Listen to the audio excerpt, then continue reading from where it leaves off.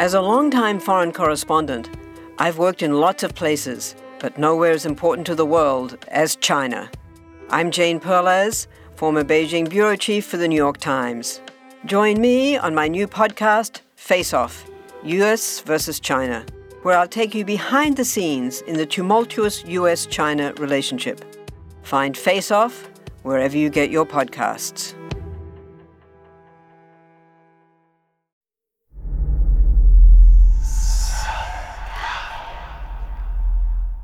Hey y'all, spooky season is here. And if you're looking for a show to whet your appetite for a little haunted history, then I'd like to invite you to check out Southern Gothic, a chart-topping history podcast that explores some of the most infamous legends, folklore, ghost stories, and hauntings of the American South. We've covered all sorts of stuff from the Bell Witch of Tennessee to the disappearance of the Confederate submarine, the H.L. Hunley. Not to mention our deep dives into the local lore of some of America's oldest and most haunted cities, like New Orleans, Charleston, and St. Augustine. So, if you're ready for a little good old-fashioned Halloween storytelling with a commitment to quality historical research, then be sure to check out Southern Gothic today. It's available now on all your favorite podcast apps. Hello all, Eric Rivenis here. I appreciate your patience as I've been contemplating and finally implementing a new format for the show, one that would allow both a narrative and an interview or a discussion. There are so many interesting crime stories to tell about Minnesota, and I want to go to the experts whenever possible, but still cover subjects that haven't been covered by others, or if they have been, those people are not available to chat for various reasons. Anyway, from this point on, once a week, I will be releasing an episode each Saturday with two parts. First, a story I've researched, written, and narrated, and second, a conversation about a second story. So, I hope you like how I've structured this, and please go to the show's Facebook page, again called Minnesota's Most Notorious, where blood runs cold, to leave a comment to me or to discuss the show with other listeners, and for anyone interested in seeing photographs connected to the stories told on this podcast. I post them each week when I have them on the Facebook page at about the same time I release the interview, so come on over and take a look if you're so inclined. Now on to the show. Sometime between midnight and 1 o'clock in the morning, on Thursday, April 13th, 1905, Mrs. Emma Klein, resident of the ground floor apartment at 1 Reed Court in St. Paul, was awakened from her slumber by the sound of a gunshot and a heavy thump. Mere minutes later, there was a knock on her door. When she answered, she was met by a man named William Williams, whom she knew by sight, as he was a frequent visitor to her neighbors in the apartment above her, the Keller family. She had never talked to him before, however, as she'd always been afraid of him. The hallway was dark, and she couldn't see his face, but she recognized his voice as soon as he began speaking. Williams was visibly upset and talked with a fast, agitated voice about the Kellers. Much of it was unintelligible, but she was eventually able to make out a sentence that put her heart into her throat. Johnny Keller had been shot, he told her. Mrs. Klein climbed the stairs and entered the apartment. There she found her friend Mary Keller lying on the floor. The first thing Mrs. Keller said was, "Bill has shot my boy and nearly killed me too. You take the lamp and see if my boy is dead." Mrs. Klein followed her instructions and went into an adjoining room, where she saw 16-year-old Johnny in his bed, lying on his side, facing the wall. When she went closer, she was horrified to discover he was bleeding from his head. Thinking he was dead, she went back out to where Mrs. Keller lay, helped her to her chair, and waited in fear for help to arrive.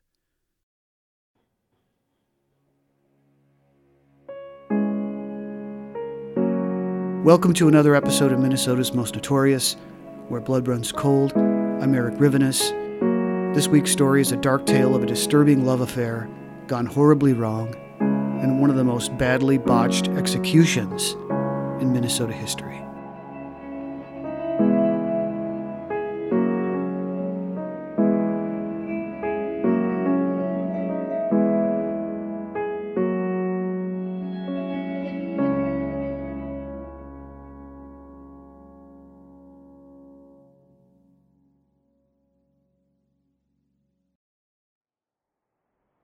When William Williams showed up in front of Captain Hanft, he was out of breath, having run hard from One Reed's Court to downtown St. Paul's Central Police Station.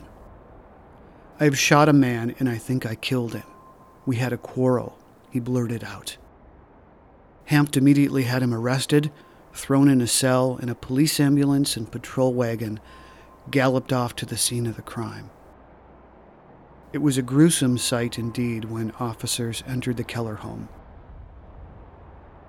The St. Paul Globe painted a bleak and sensational picture of what met the police.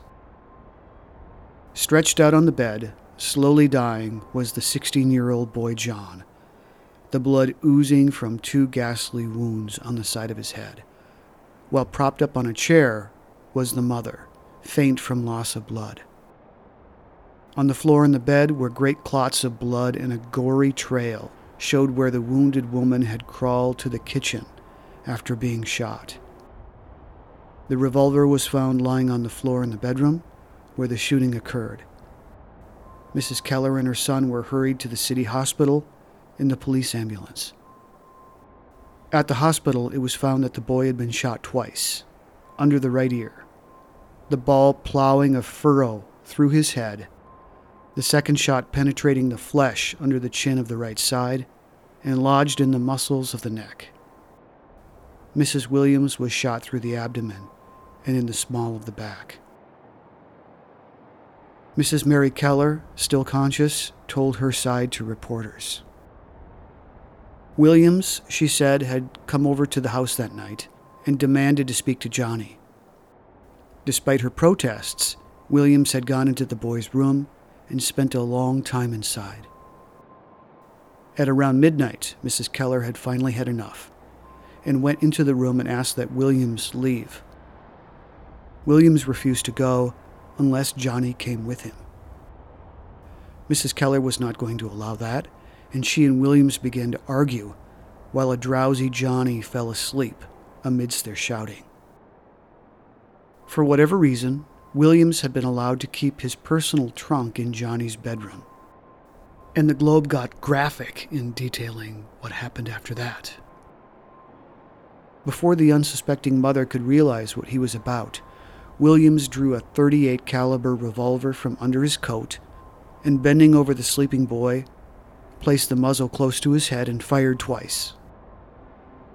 With a dying gurgle, the boy turned over on his side, the blood from his wounds spurting over the muzzle of the gun and on the hands of the assailant. The paper went on to explain that Mrs. Keller turned to run from the room, frightened and in shock and grief over her son's apparent death, but Williams turned and fired twice at her. Both shots met their mark and she fell to the floor. He stood over her and pulled the trigger a third time, but the gun misfired. From there, he ran from the apartment and to Emma Klein's home downstairs, where he knocked on her door, notified her of what happened, and then dashed off to the police station to turn himself in.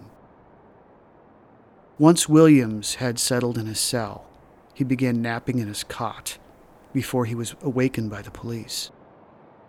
For a time, he refused to say anything, but eventually he stretched and moseyed his way over to the bars of the cell, where he gave an impromptu interview to detectives and evidently reporters as well. "My name is William Williams," he said, as reported by the Globe, "and I was born in England. I am 28 years old. I met John Keller a long time ago at the city hospital when we both had diphtheria and were in the same ward.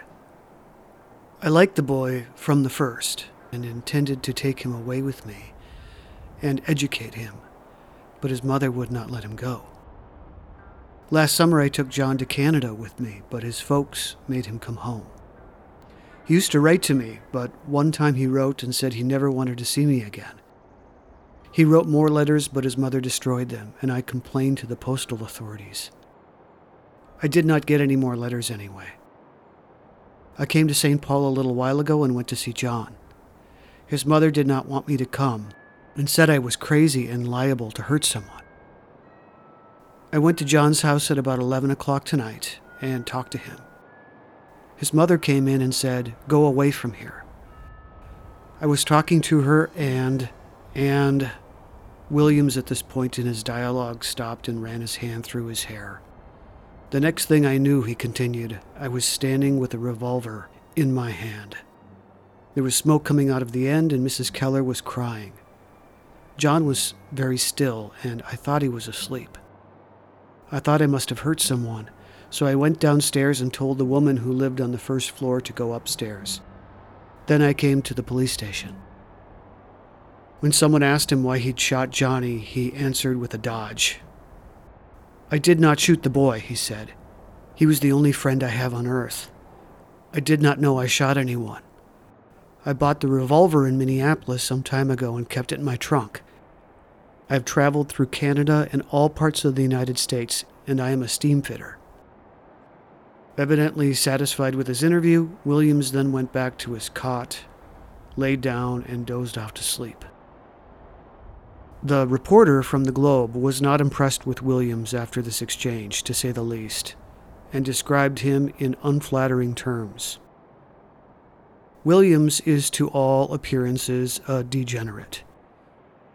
Possessed of a pair of black beady eyes and thick lips, he presents anything but a pleasing appearance, while a low bulging forehead and large protruding ears and a peaked skull bear out the theory of the police that he is an idiot.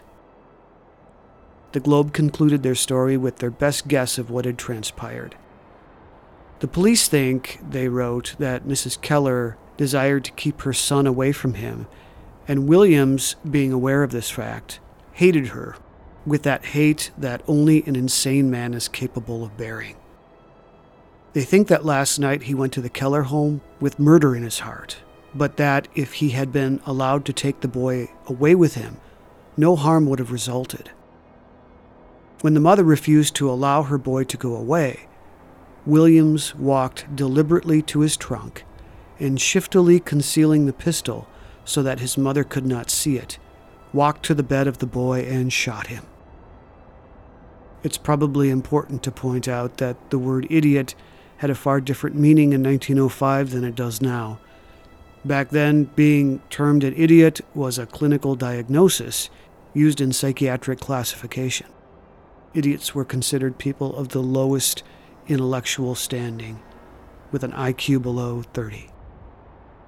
But as we shall soon find out, William Williams was far from stupid, and his suddenly weak memory about what he'd done with the gun in the Keller home was a calculated attempt to claim temporary insanity. Already planning his defense over what would no doubt be a sordid case, especially when details would emerge about the real nature of his relationship with Johnny Keller, far more intimate than the mere friendship he claimed in this jailhouse account of the ill-fated evening.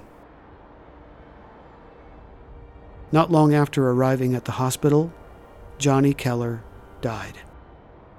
The Minneapolis Journal from across the river weighed in on the murder. This case, it wrote, is apparently a shocking instance of masculine degeneracy, period language for homosexuality, which in 1905 was a subject avoided by regular society, if at all humanly possible. But of course, the real crime to our modern-day ears was that Johnny was only 16 and Williams a man, and it appeared from Williams' own words that the relationship had started 2 years before, which makes the situation even more disturbing. Add to that something far more superficial, but still head-scratching to the public, the contrast in appearance between the two, whose photos were plastered side by side in the papers. Williams was coarse-looking at best, while Johnny Keller had been a fresh-faced, handsome boy. These revelations would only make the case more sensational in the eyes of Minnesota readers, eager for a scandal. Desperate for background dirt on William Williams, reporters went scrounging and quickly came forward with a story that was a doozy. one that would help solidify the man as a villain of the worst kind. He'd been a mutineer. 7 years earlier, Minnesota had raised 3 volunteer regiments to fight in the Spanish-American War. While only one saw action, the famed 13th Minnesota, the other 2 regiments had stayed in the United States on reserve.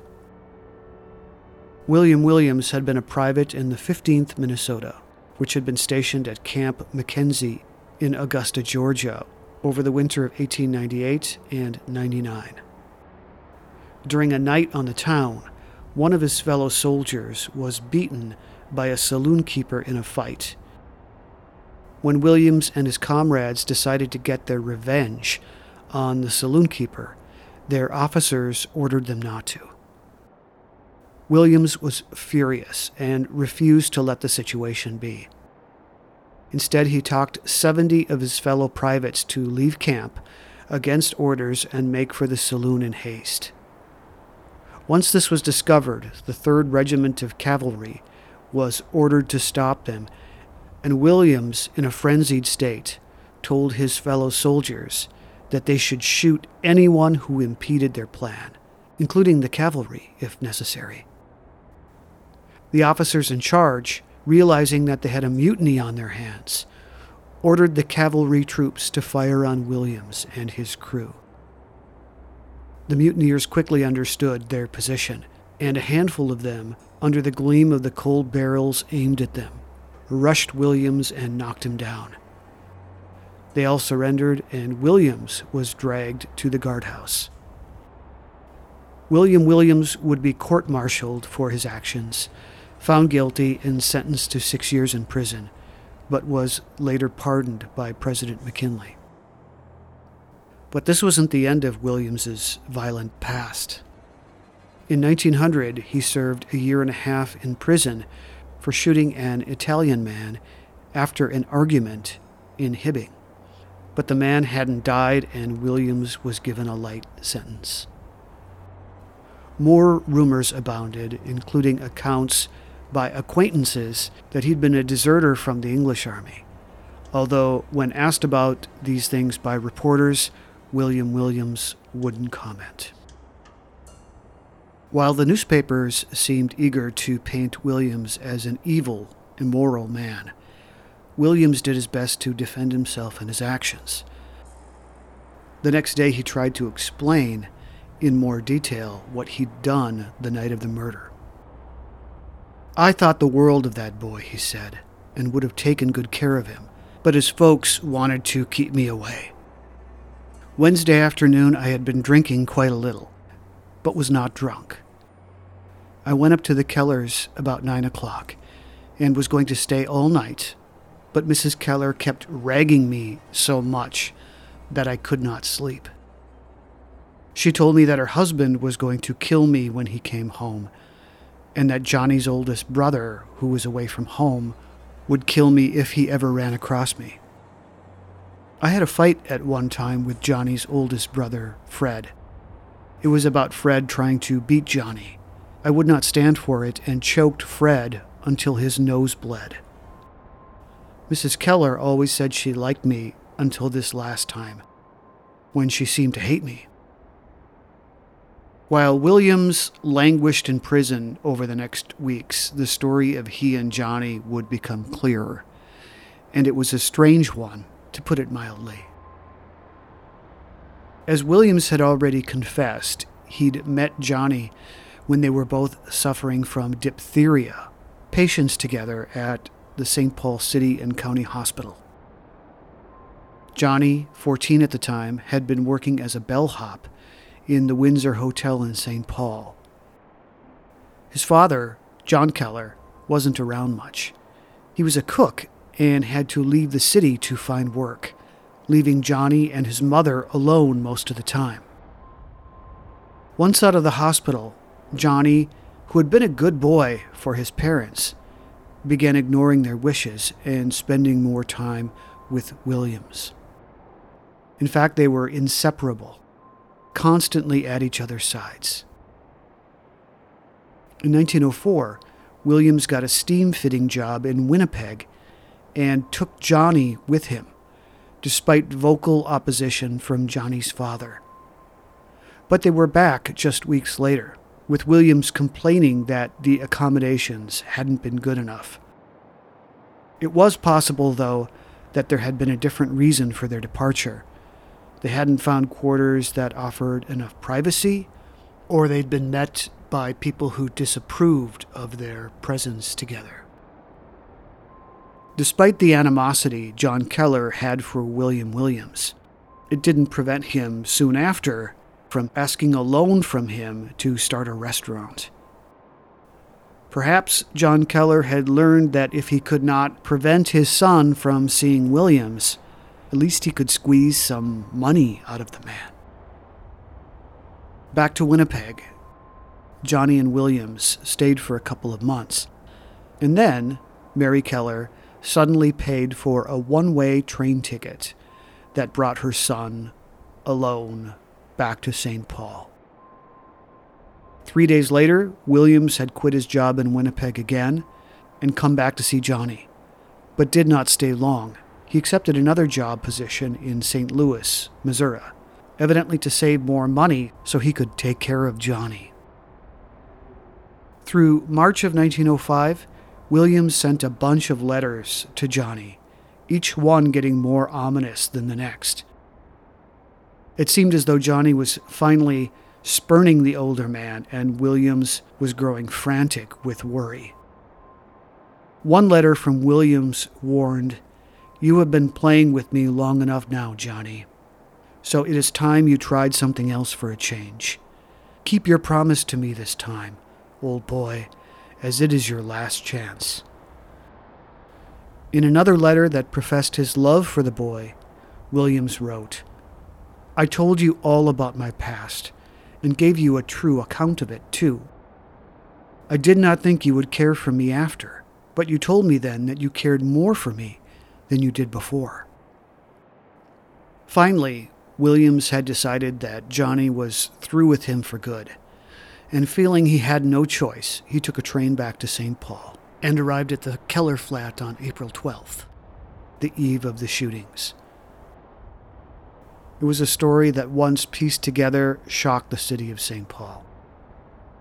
And now that Johnny Keller had died from his gunshot wounds, William Williams was charged with murder in the first degree, and he pled not guilty. John Keller, father of the murdered boy, arrived back in town and went to visit his wife in the hospital, breaking down in tears at her sight. "I always thought Williams was a worthless sort of fellow," he told a reporter, "but I did not think he was capable of murder. My son Johnny told me at one time that Williams threatened to kill him because he would not go with Williams, but I thought the man was only trying to scare my son." As for Williams, he appeared indifferent to his circumstances in prison, eating well and conversational with visitors.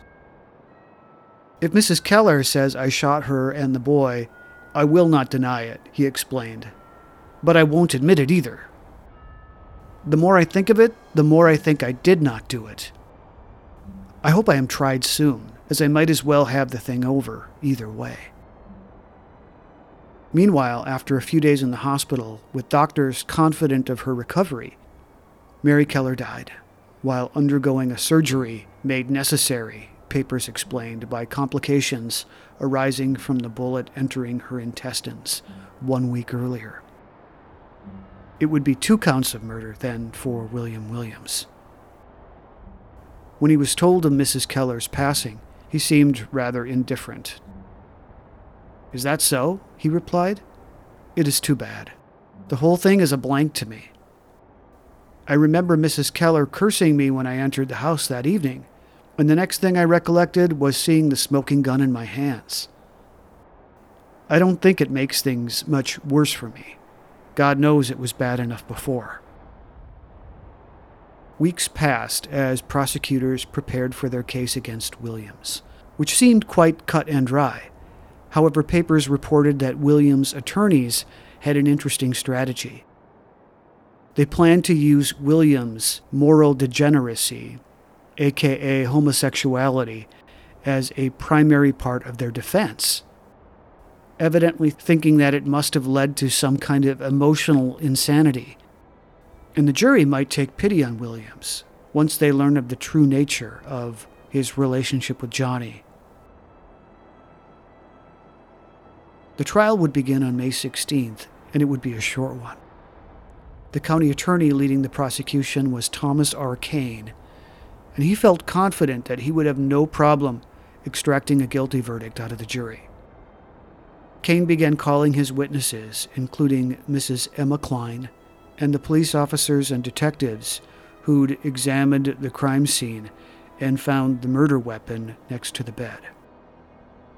Also testifying were the doctors who'd examined Johnny's body, and they told of how blackened and singed his head and neck were, evidence that he'd been shot at close range. The boy was found in his bed in a natural pose, they stated, suggesting he hadn't been moved there after he'd been shot. Then finally, they called Johnny's father, John Keller, who detailed the passionate, back-and-forth relationship between the two, and all of the hemming, hawing, and second-guessing Johnny had later felt about the wisdom of a relationship with the volatile man. The defense, led by Francis Clark and James Cormican, faced with an uphill battle, asked Williams to testify on his own behalf. Williams continued with the story he'd started with. He remembered everything up to the gun in his hand, and then couldn't recall what happened after that, until he finally looked around him, realized something bad had happened, and dashed out of the apartment for help. After confronting Mrs. Keller upon his arrival, he testified that he'd gone to bed with Johnny, but couldn't sleep because the mother was swearing and cursing at him through the door, which angered him and possibly led him to do what he couldn't remember doing. This, in essence, would be their case. In a fit of emotional insanity, he'd probably done the deed he was charged with doing, but he was also a man with mental issues, all the more obvious because of his moral degeneracy. The prosecution, however, during their cross-examination of Williams, produced the damning letters that Williams had written to Johnny and had them read to the court in all of their graphic detail. They'd been found beneath the sheets of Johnny's bed by the police. One letter in particular had to have produced a gasp in the courtroom. Williams had written to Johnny, "If you do not come, you know what you may expect. You know that I will do it if I come. You are always a coward and a liar and could be turned this way and that way by the people about you." Williams tried to dismiss the letters by saying they had been meant for the boy's father, John Keller, instead, even evidently the love letters, which produced derisive laughter from spectators in the courtroom. The prosecution hoped to prove by the letters that there had been no temporary bout of insanity, but instead a slow and steady buildup of animosity from a scorned lover, culminating with murder. And the jury seemed to agree. 3 days after the trial began, they produced their verdict, guilty of murder in the first degree. When the judge asked Williams if he had anything to say, he replied, "No, Judge. If I am to die, it might as well be now as later." He then received a sentence. He would be hanged by the neck until dead. Williams, it was reported, stayed composed as he was given the news. After failed appeals, Williams learned the date of his execution, February 13th, 1906. As he waited for his fate, Williams suddenly found faith in the Catholic Church, converting just a week and a half before he was scheduled to die. Seemingly calm now, believing he would now go to heaven, he began joking with visitors and even participated in a series of checker matches in the days and hours up to his execution. Finally, when February 13th rolled around, Williams ate his last meal, a big plate of steak and fried potatoes. Dressed in a new suit and tie, he calmly walked to the scaffold and offered his last words. Johnny Keller was the best friend he'd ever had, he said to the spectators. And then he added that he would soon be a victim of judicial murder. Then he turned to his priest and said goodbye, before the rope was slung around his neck.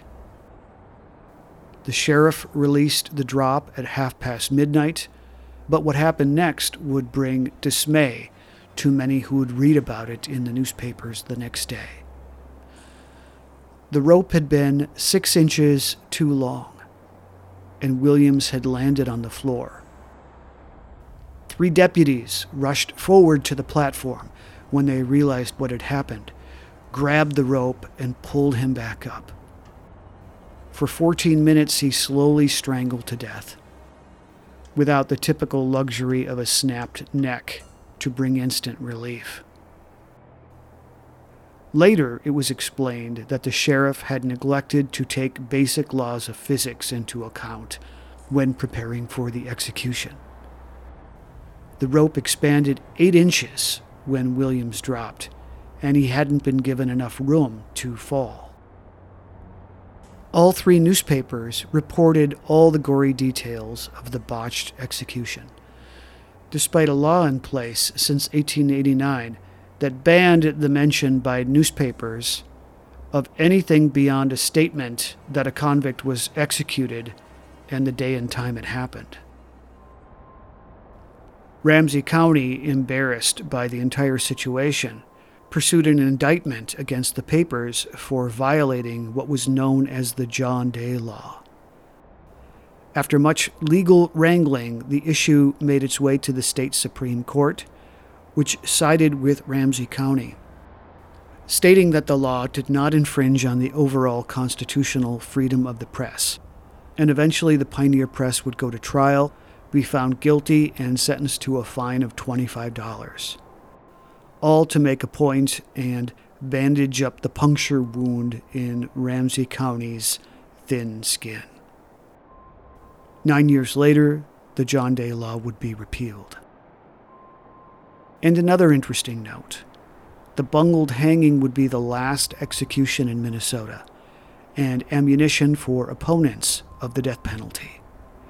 5 years after Williams's death, the state of Minnesota would get rid of capital punishment, and judges from then until now would impose life sentences as their harshest punishments. And now on to part 2 of this week's episode. So I've got Christine Hill with me. She's a loyal listener to the Most Notorious podcast and has an old family murder mystery that I've asked her to come on and share with us. And she graciously agreed. Thank you so much, Christine. Thank you, Eric. I'm so glad to be being asked about this. So this is an extremely personal story for you, isn't it? It sure is. It started back as far as I can remember when I found this little newspaper clipping in my grandma's jewelry box. So you've got to tell us all about it. What were the contents of the clipping, and how did you react when you found it? Okay, so there was a little faded newspaper clipping that said Raymond Ruud, cab driver, killed, and it was from 1935, and it was confusing to me because I knew my grandma's maiden name was Ruud, but she went by R-O-O-D, and this cab driver, Raymond Ruud, spelled his name R-U-U-D, and so I didn't think much of it because I knew my grandma was from a smaller town, Grace City in North Dakota, not Grand Forks. And then I asked her about it some other time later, and she said, well, that was my cousin. And then later on, when I started doing some genealogy research, I learned more about it, only to discover that, oh my goodness, it was never solved. And it was just very intriguing to me and very sad. So you discover this newspaper clipping. Was there anyone to share this with? Did you talk to someone right away, or were you just researching the story on your own? I started researching it right away as part of just doing my genealogy research. And I got a lot of help from the North Dakota State University and the University of North Dakota. They had some great archives, and I was helped quite a bit by some of those keeper of the archives. And they sent me some newspaper clippings from the Grand Forks Herald from back during that time. And of course, this made the headlines for weeks and months and even years afterwards. So as you can imagine, in a small town at that time, this took over the headlines and everybody was talking about it. And I was able to connect through doing some research on my genealogy, a cousin who, her name is Carrie Ruud, and this was in like 2004, I believe, and she lives out in Washington State. And she is, her grandfather, Clarence, was Ray's brother. Okay, I understand. So tell me the story, or what you know of it. It was the evening of April 1st, 1935, when he was last seen, right? That's correct. And he worked for the Sioux Cab Company in Grand Forks, and he had been on the job for about 2 weeks. And he had been working every shift except for the evening shift. And this was his first time working the evening shift, and it was April 1st, 1935. So at about 9:50 p.m., Mr. Arthur Aylesworth, he had gotten the call to the Sioux Cab Company, and he said that a man called and asked for a cab to come to the back of Lucason's beer parlor. And so he sent Ray from the shop there to go collect that customer. And that's the last anybody saw of Ray until the next morning. So at about 7:15, a farmer, actually a young man who lived on a farm nearby, him and his mother were driving into town, and they drove past Ray's body at about 7:30, they're saying. And then when he dropped off his mom in town, he turned around then and was coming back, and at about 8:15, that's when he noticed Ray's body in the field on the side of the road. And so he pulled over and stopped, and he got out and looked. He didn't get too close. And then he right away drove to a farmhouse nearby and called the sheriff's department. And the sheriff came out. And interestingly, there was I think some signals crossed. They didn't have cell phones back in 1935. And so it sounds like, in the meantime, all night long, they've been looking for this cab and looking for Ray's cab. Even other cab companies, the notice went out, hey, we have a cab missing. Could you keep your eye out for this cab? It was a tan Pontiac. And so they're all looking for this cab. And I guess a gentleman called and said, hey, they called the Sioux Cab Company from Grand Forks. And he said, your cab is in my backyard. Could you please come and get it? And so the owner of the cab company, Mr. Brolin, went to this location in Grand Forks, and sure enough, the cab was sitting there, but the battery was dead. In the meantime, right while that was happening, of course, the sheriff had been called, and they find this body. And so Mr. Brolin is retrieving his cab in Grand Forks, and actually, they're pushing it and trying to get it back to the Sioux Cab Company station. And so they're, then they see this blood in it and stuff, and then they find out that Ray's body has been found. So they're actually manipulating this murder scene without realizing it.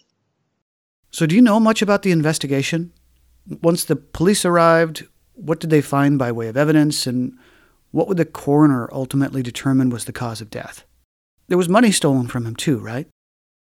Yeah, they determined that he had about $11 on him, and they they initially had thought that maybe robbery was the motive, but they determined later that that was not the motive. And in fact, he still had some money on him. I think he had about $1.50 left on him. So even if they were trying to, rob him, why didn't they take all of that money? And then the condition they found the body in, he was actually found on the side of the road, head down, face down, with his legs up near the actual road. And according to Sheriff Lund with the Grand Forks Sheriff's Office, he said that the man was laying in the south ditch with his head in and about the bottom of the ditch and his feet up on the bank of the grade. And there's no marks on him except for the gash in the back of his neck, about a half inch from the bottom of his hairline. And it was a large bullet wound. And they looked in his pockets to try and find out who it was, but he didn't have any identification on him. And then by that time, another cab driver had come up, and his name is Bobby Ferguson, and he was able to identify the body. Did you know much about your family's reaction to this at the time? Were any stories ever passed down?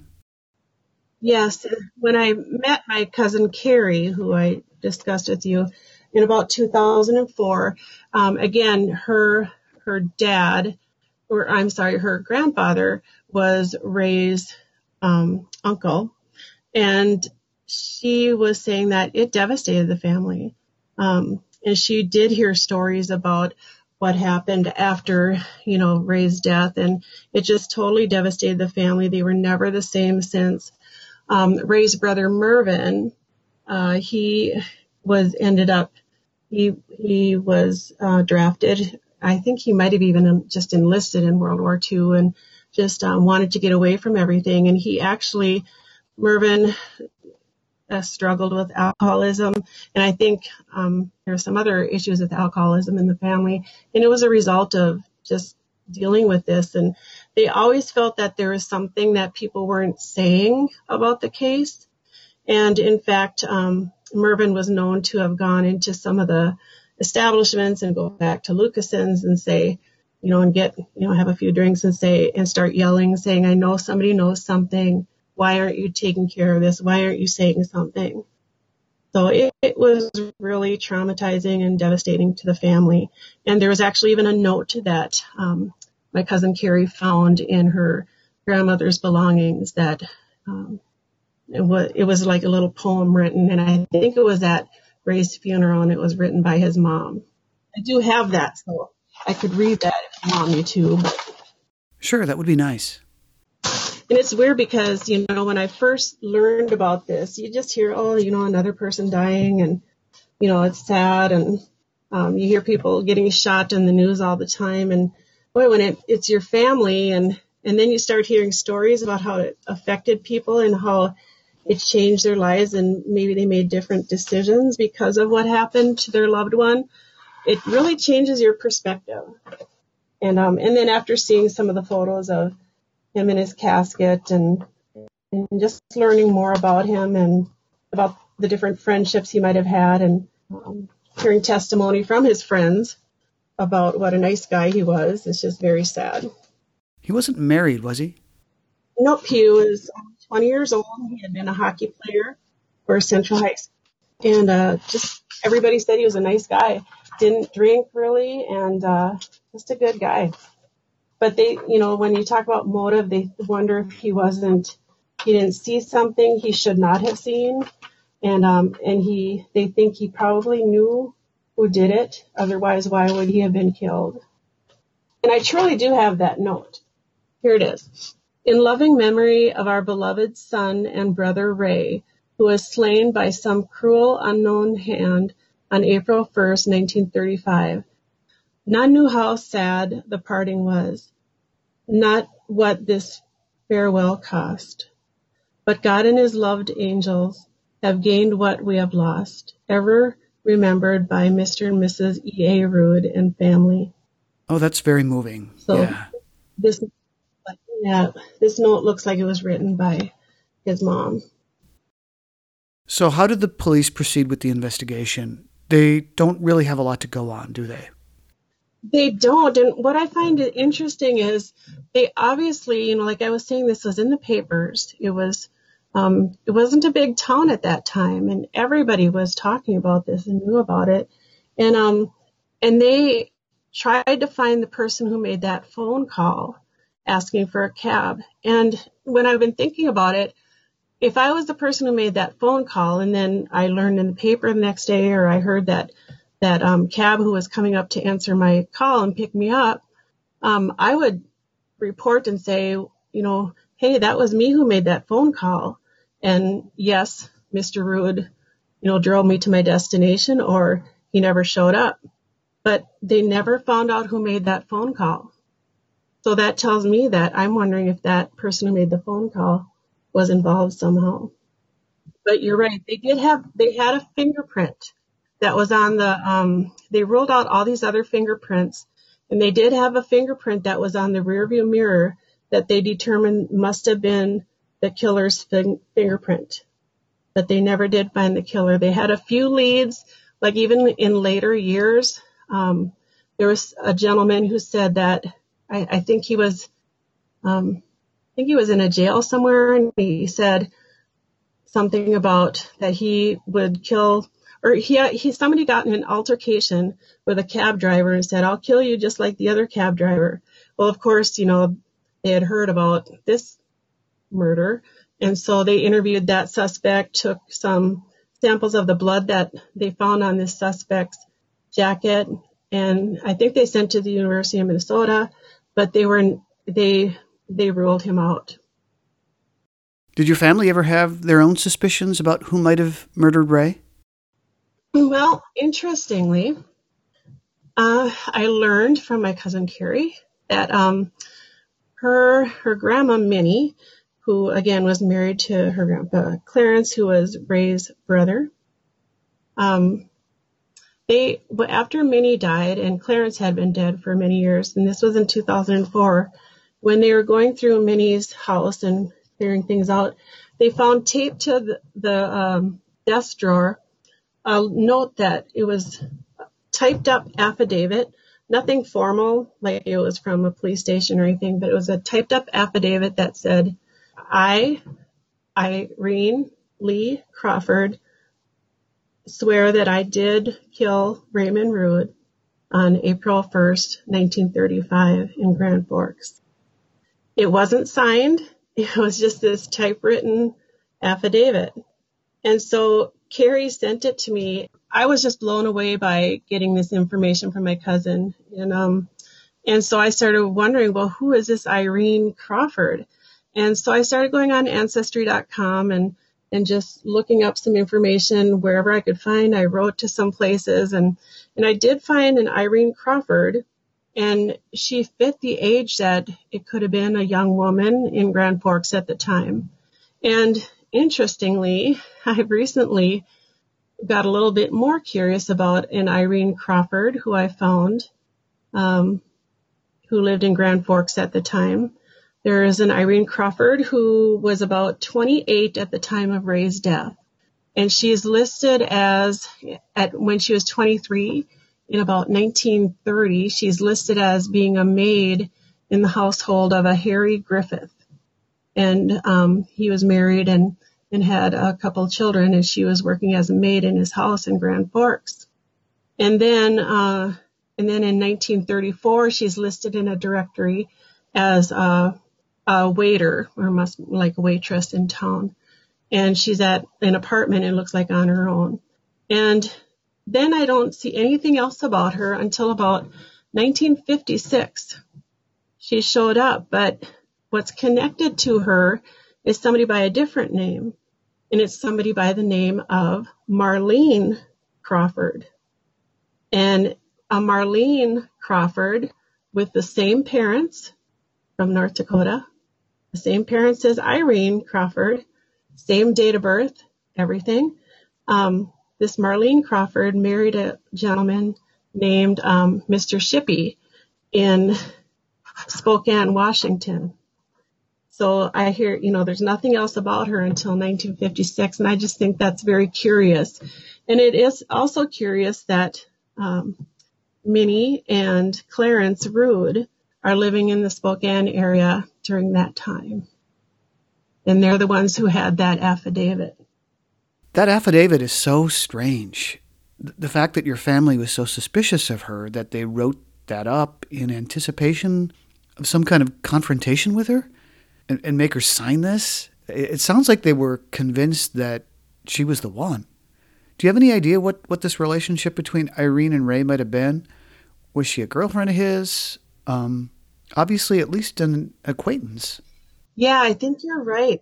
I think that might have been their intention at some time. And what was her involvement? It's hard to know. I mean, would it be, is it as extreme as saying that she actually did it? I don't know. They also talked about, in these news reports from the 1935 had so many different leads, and they did mention, I think in the coroner's report, that at the time at Lucason's there were some young ladies who were doing April Fool's jokes from the bar at that time. Was she one of these young ladies who was doing that? And I don't know. So what is the status of this case now? Is it open? Is it a cold case? Is it currently being handled by the sheriff's department or the police department? Have you talked to law enforcement about this in recent years?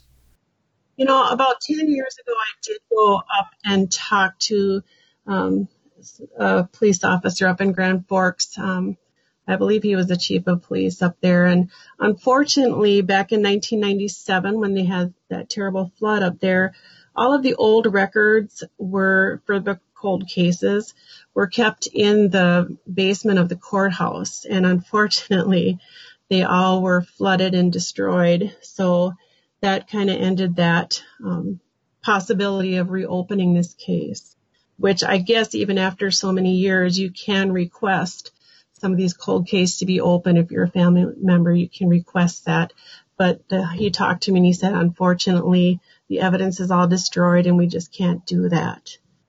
For our family's sake, and I guess, my own curiosity, and just for Ray, I feel like I'm the only one who is really looking into this, and there's still enough hope, I guess, just to find something, and maybe even people hearing this podcast will get curious and start asking questions. Somebody knows something, and somebody got away with murder back in 1935, and it's just not right. And it wasn't that long ago in the grand scheme of things. I mean, if it was Irene Crawford, maybe she confessed something to someone. This information might have been passed down. If she'd felt any guilt at all about any possible role in this murder. And I guess I'm assuming she was a part of this, although I shouldn't because it may not have anything to do with her. But it appears to be the best lead you have right now. Anyway, it would have been quite a thing to be involved in this, whoever it was, and not say anything about it to anyone. Exactly. And, even if in your later years you want to get something off your chest, you might say something. And I've even tried to reach out to some of Ray's friends who are mentioned throughout the reports, and it's kind of hard even now. And that's why I'm hoping when people hear this podcast and I can share it with some of these people, they'll understand that, I'm not some crazy person trying to contact them about a murder from 88 years ago. I've tried to reach out to some family members, and, they're not quite sure how to make of some crazy person calling them and asking them questions about what their dad might have said. Because one of Ray's best friends, unfortunately, just passed away 4 years ago, and in Princeton, Minnesota, which was very near me. And I just wish I would have been on this sooner and I could have somehow went and talked to him. Well, for anyone who has any information or would like to help you with this, you could definitely contact me through my website at mostnotorious.com. But is there any way they could connect with you directly? Maybe an email address? Sure. They can contact me at wordrx@msn.com. Perfect. Well, thanks so much for coming on and sharing your story with us. Thank you, Eric. And I just love your show. Everybody's got to listen to your podcasts. They're addicting. Thank you. This has been another episode of Minnesota's Most Notorious Where Blood Runs Cold. I'm Eric Rivenes. And Pearson's, please, we love you. Bring back the 7-Up bar.